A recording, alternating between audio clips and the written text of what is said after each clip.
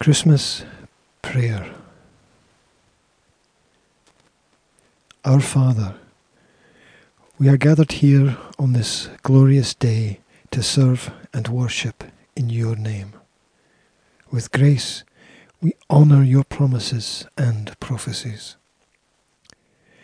As it was written in Isaiah 7:14, 800 years prior, therefore the Lord himself shall give you a sign.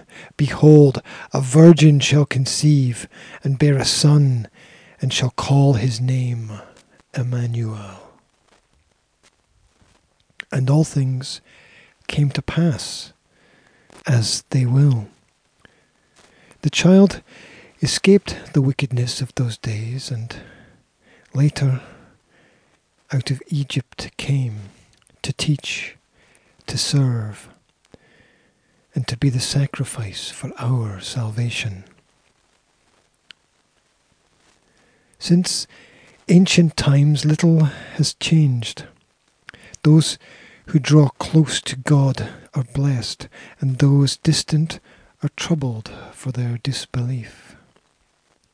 For there is but one path to peace, and that is through Christ, with the knowledge that from the moment he was born, he came to save the sinner and rescue the lost.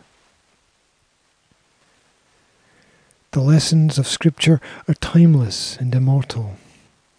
We are all dead to God in trespasses and sins until we find salvation in Christ. For where the head judges for reward, the body shall fail and wither, and ungodly people shall do no good, for a man undecided remains unconvinced. So we hold God close and bear Christ in our hearts, that we might be saved, that when God is with us, no evil shall prosper against us, that to all who give themselves to this cause, none shall be rejected. On this day, we praise the humble and the meek. We remember those less fortunate than ourselves. We drink to the spirit of kindness and are nourished by the food of love. May Christ reign over us now and always.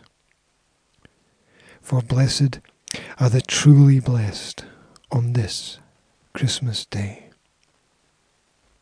Amen.